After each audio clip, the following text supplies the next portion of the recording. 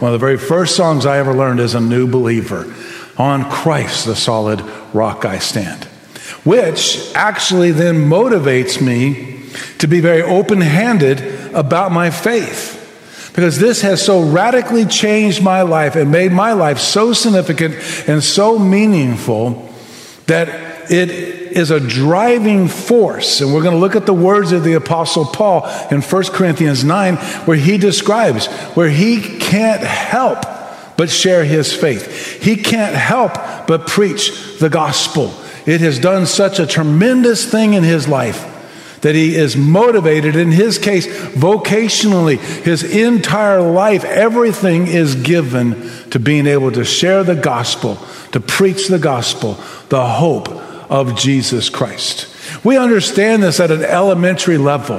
When anything great happens, we want to celebrate. I was sitting there as we were before the service and during pregame, and we're praying and meeting together as a team. And I'm thinking, there's just so many great things happening this weekend. We've got several of our college kids back this weekend. I don't know if it's homecoming or they let you guys off, and hopefully it's no more shutdowns. But it's great to see these kids have come and been a part of our church, go off to college, and when they're back in town, they're back with us again. That's worth celebrating. I mean, it's just exciting. Archery season opened yesterday. Our hunters are watching on live stream. At least they told me last Sunday they'd be watching on live stream. If you guys have had any luck, feel free to put it in the chat. I'll look at a monitor as soon as I get back down from here. It's just there's exciting things taking place. Did you all hear the news? The Houston Astros clinched the division title. I was so excited. Saturday morning, Carrie and I were going to go out on a little date brunch and run some errands for Alexander's birthday. So I decked out. Put on my Astros shirt, put on my Astros cap, put on my Astros boxers. No, I don't have Astros boxers, and Pastor Cody, Pastor Josh, wherever you guys went to sit down, I don't need any. So the last time I made a comment about clothing, the following week they presented that clothing to me. So I don't need any Astros boxers. I was decked out. I looked at Carrie, and we were getting ready to head out on the date, and she said, actually, she didn't say first. I asked her, I said, is this a bit overkill? And she said, yeah, a little bit. So, when something exciting happens, you celebrate it. And that's essentially all Paul's talking about. He's talking about how our faith is an open-handed faith. We want to share it. We want to give it away. It's not ours. It's not like we own it or possess it. God took over us. God changed us and moved in us. And that has resulted in so many great things, from the forgiveness of our sin to the way it leads and guides our families to the moments we have together in corporate worship as a church. It is normal for a Christian to want to talk about it all the time. In 1 Corinthians 9, if you've not read it before and we start to read it and look at it, or if you have read it before, you already know what I'm kind of going to say. It can be a little challenging because Paul is so excited. Paul is so deeply, energetically, totally obsessed with sharing his faith that, quite honestly, it can make it a little intimidating for us. But the truth is, the only reason Paul is that obsessive about it is because he loves sharing his faith so much. And he loves what God has done in his life. And so we're going to make it maybe a little less complicated and look at this passage and understand what happens when we're that excited and how we can effectively and meaningfully share our faith. Talk to our family, which is probably the hardest group. Talk to our neighbors, talk to our friends, talk to strangers, talk to people on our teams, and talk to people at school, and have those times together where we can tell them and help articulate, look, Jesus changed my life. And no, I don't have all the details, and I don't necessarily have all the answers. But this I know. I have met him, and he's a part of my life, and he's changed my life. And he loves everyone. So there is no life that he can't potentially touch and change and minister to. So we're going to go to 1 Corinthians chapter 9. We're going to start down around verse 16. I'm going to pull some excerpts out of some of these passages to just help emphasize, I think, what helps us.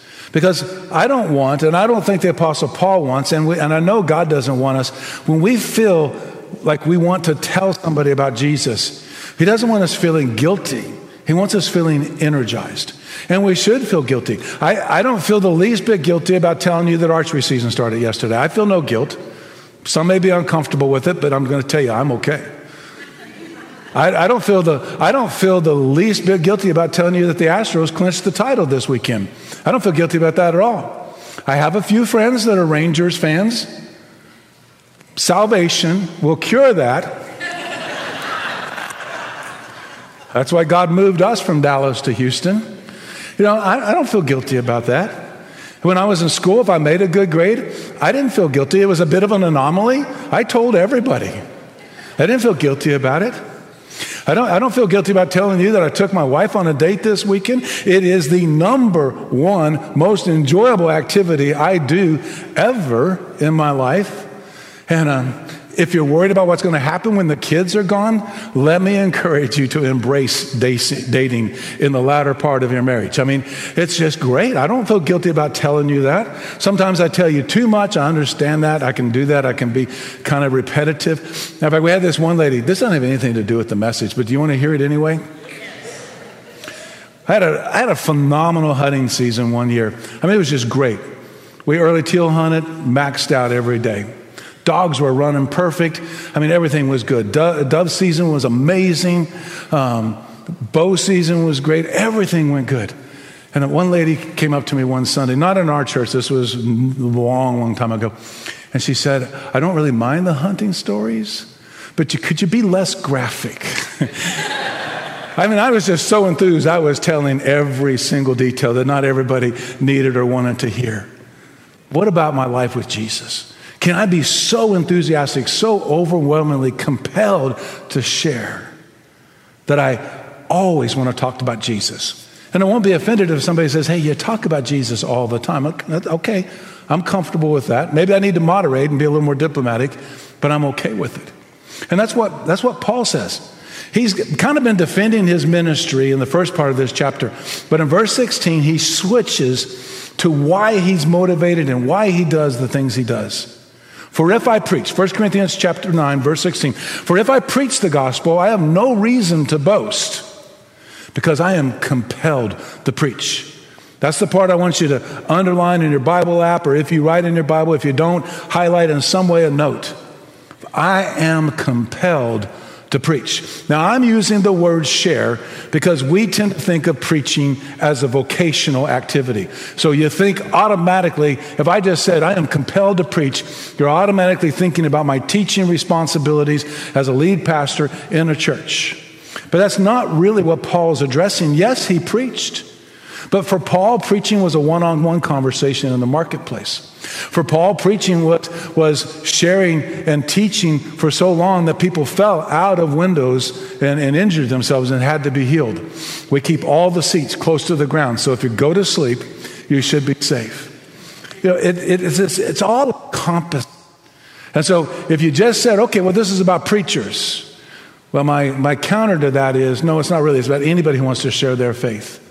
And it's about all of us in a sense, preaching.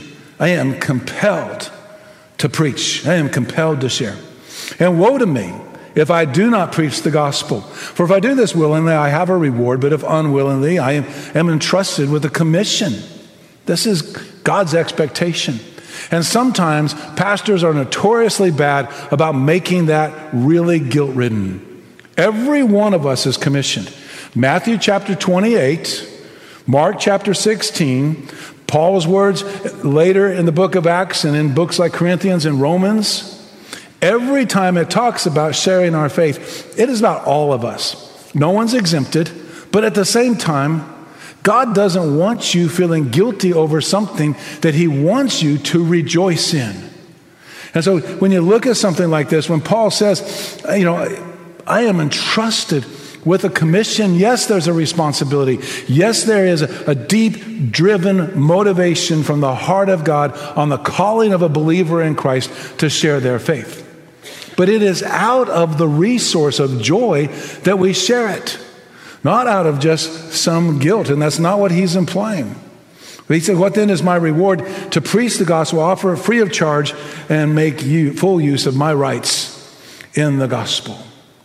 Paul felt rewarded when he shared his faith. We are compelled to share. A friend of mine just recently told me he had had the opportunity to share his faith with somebody and walk through his journey, his testimony, his remembrance of meeting Christ and how Christ came in and loved him and cared for him and brought him into that relationship. And he said, of all the things I've ever done as a Christian, sharing my faith with my friend made me more secure in my relationship with God than anything else I've ever studied or done to make me feel secure. When you articulate to somebody the excitement of meeting Jesus, knowing Jesus, living with Jesus, being a part of his family, worshiping as his bride, when you start to articulate and share that with somebody, in those moments, it does something to help us remember what it was like to be that loved.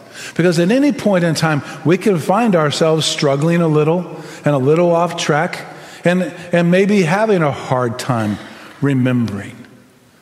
But once we start to articulate it and share with somebody else, hey, this is what it was all about, and this is what took place, it rejuvenates in us. And like Paul describes it, there is a reward in that action in and of itself. Our goal is to win anyone. And that doesn't mean everybody's just suddenly a target, but it recognizes that it is our deepest desire as a believer that everyone would know this. We're not interested in keeping this in some fashion, hoarding it in some fashion. We do that. I mean, even dogs do it. Have you ever seen two dogs eating side by side? And if one leans over to the other bowl, even the nicest of dogs take on a mean spirit at that moment. I mean, you understand this. I mean, I do. You get that cookie, and you're the only one in the room that's got the cookie. And so you eat it kind of carefully and quietly because you don't really, I mean, do you? Maybe some of you do. Maybe some of you are that nice. I don't want to share. We bought some ice cream cones. You know, the kind you buy at the store? Not the kind you get like at an ice cream place. And I have to confess, I told my wife, I told Carrie, I said, I'm going to put them in the back of the freezer. And then she said, why? I said, not only am I going to put them in the back of the freezers, but I'm going to eat all the vanillas first. Because I know my daughter loves vanilla ice cream, and I know when she comes to visit us, she will eat my ice cream cones. I mean, there's like 6 or 8 in the box, I think. It would help me to share, but I don't want to share. The gospel, the hope that's found in Jesus, it is not something we hide. It's not something we hoard. And we want everyone to know. I love the phrase in the last part of verse 19. Still 1 Corinthians chapter 9, verse 19. Paul has said in the first part, although I am free from all and not anyone's slave, then catch this comment. And I would highlight this one again in some form or fashion. Put it in your notes.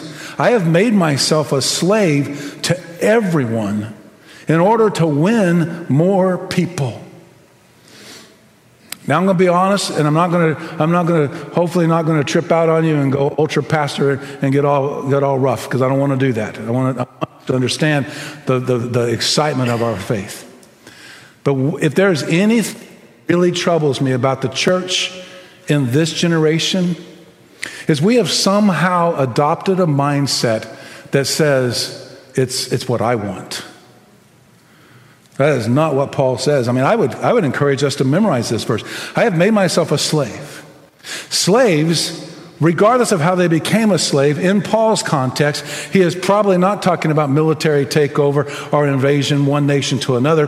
He is probably talking about bondservants, and he actually uses that word to describe somebody who willingly stepped into that relationship, a form of employment, so to speak, in Paul's generation.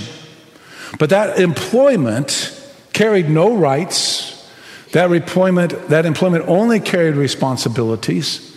And you did what you were told.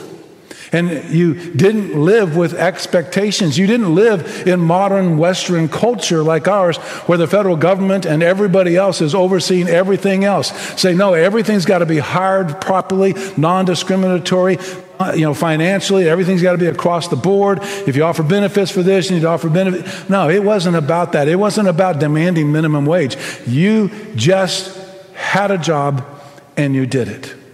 So when Paul makes this statement in verse 19, I have made myself a slave to everyone in order to win more people, what he's actually saying is, I have given up everything so that one person, somebody might come to Christ. And it makes me wonder, in Western culture, civilized Christianity, in our churches today, what have we given up to win someone? What have I given up? And I'm not even going to use illustrations because your minds can go there automatically. What did I give up this past week that somebody might know Jesus? And he describes it in depth. In verse 20, he talks about becoming like a Jew in order to reach the Jews, like somebody under the law in order to reach those under the law. He himself isn't under the law, but he's willing to give up that to win those under the law. To those who are without the law, he became like those without the law. That doesn't mean lawlessness the way we think of it. He's talking about religious law, faith law, biblical law that he was familiar with as a former Jew. Though I am not without God's law, but under the law of Christ, again, to win those who are without the law. To the weak I became weak in order to win the weak. I become all things to all people so that I may be by every possible means save some. Now it's impossible to become all things to all people because most of the people we would share with live lifestyles that are inappropriate for believers. Paul's not saying change your lifestyle in an inappropriate way that you might win somebody. But he is saying you can identify with them. You can connect with them in a way that they might hear the hope that is in Jesus. We are in this to win anyone. And we're empowered by the gospel. Look at verse 23. Now I do all of this because of the gospel. The gospel, that word literally means good news. It is the good news of the message of hope that's found in Jesus, so that I may share in his blessings. That's what my friend was telling me. He was telling me how exciting. He was more excited to have shared his faith with someone than even the person who was receiving it in that moment. It's exciting to talk about Jesus. I mean, as I tell you how proud and how happy I am about our Astros, I'm thinking to myself, I know it's the middle of church, but pastors have this unique ability to think on multiple tracks at one time.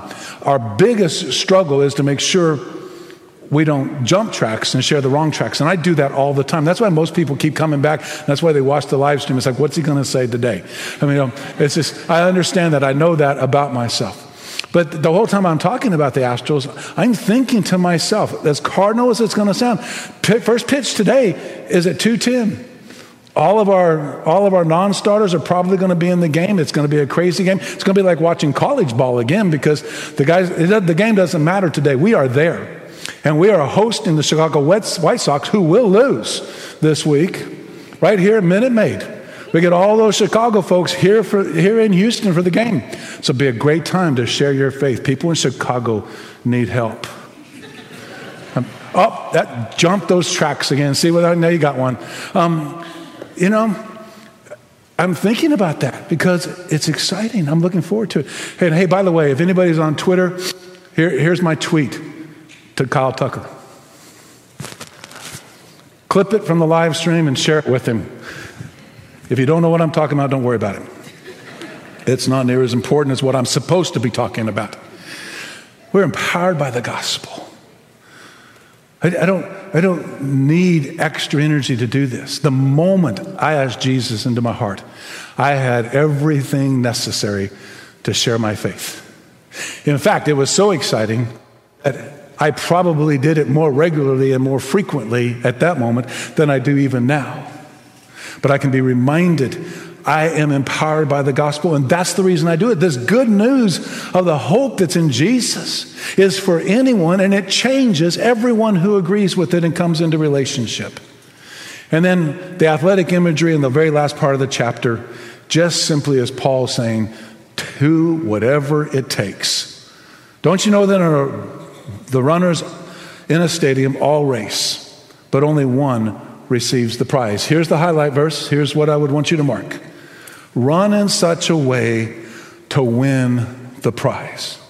Now, everyone who competes exercises self-control in everything. They do it to receive a perishable crown, but we an imperishable, eternal crown. So I do not run like one who runs aimlessly or box like one beating the air. Instead, I discipline my body, bring it under strict control so that after preaching to others, I myself may not be disqualified. Run in such a way as to win the prize.